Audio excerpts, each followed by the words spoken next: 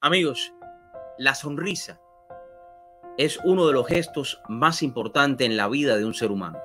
Con una sonrisa, tú puedes cambiar el mundo. Con una sonrisa, tú puedes cambiarle la vida a una persona. Es por eso que yo te invito a que día a día mantengas una sonrisa en tu corazón, mantengas una sonrisa en tus labios, porque con tu sonrisa puedes transformar la vida de otra persona. Y si no lo crees, hazlo, ponlo en práctica.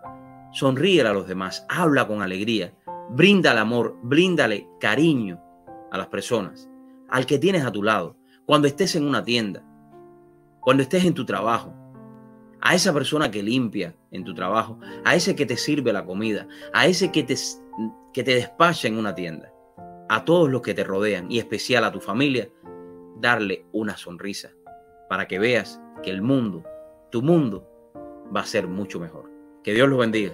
Nos vemos el lunes, si Dios lo permite.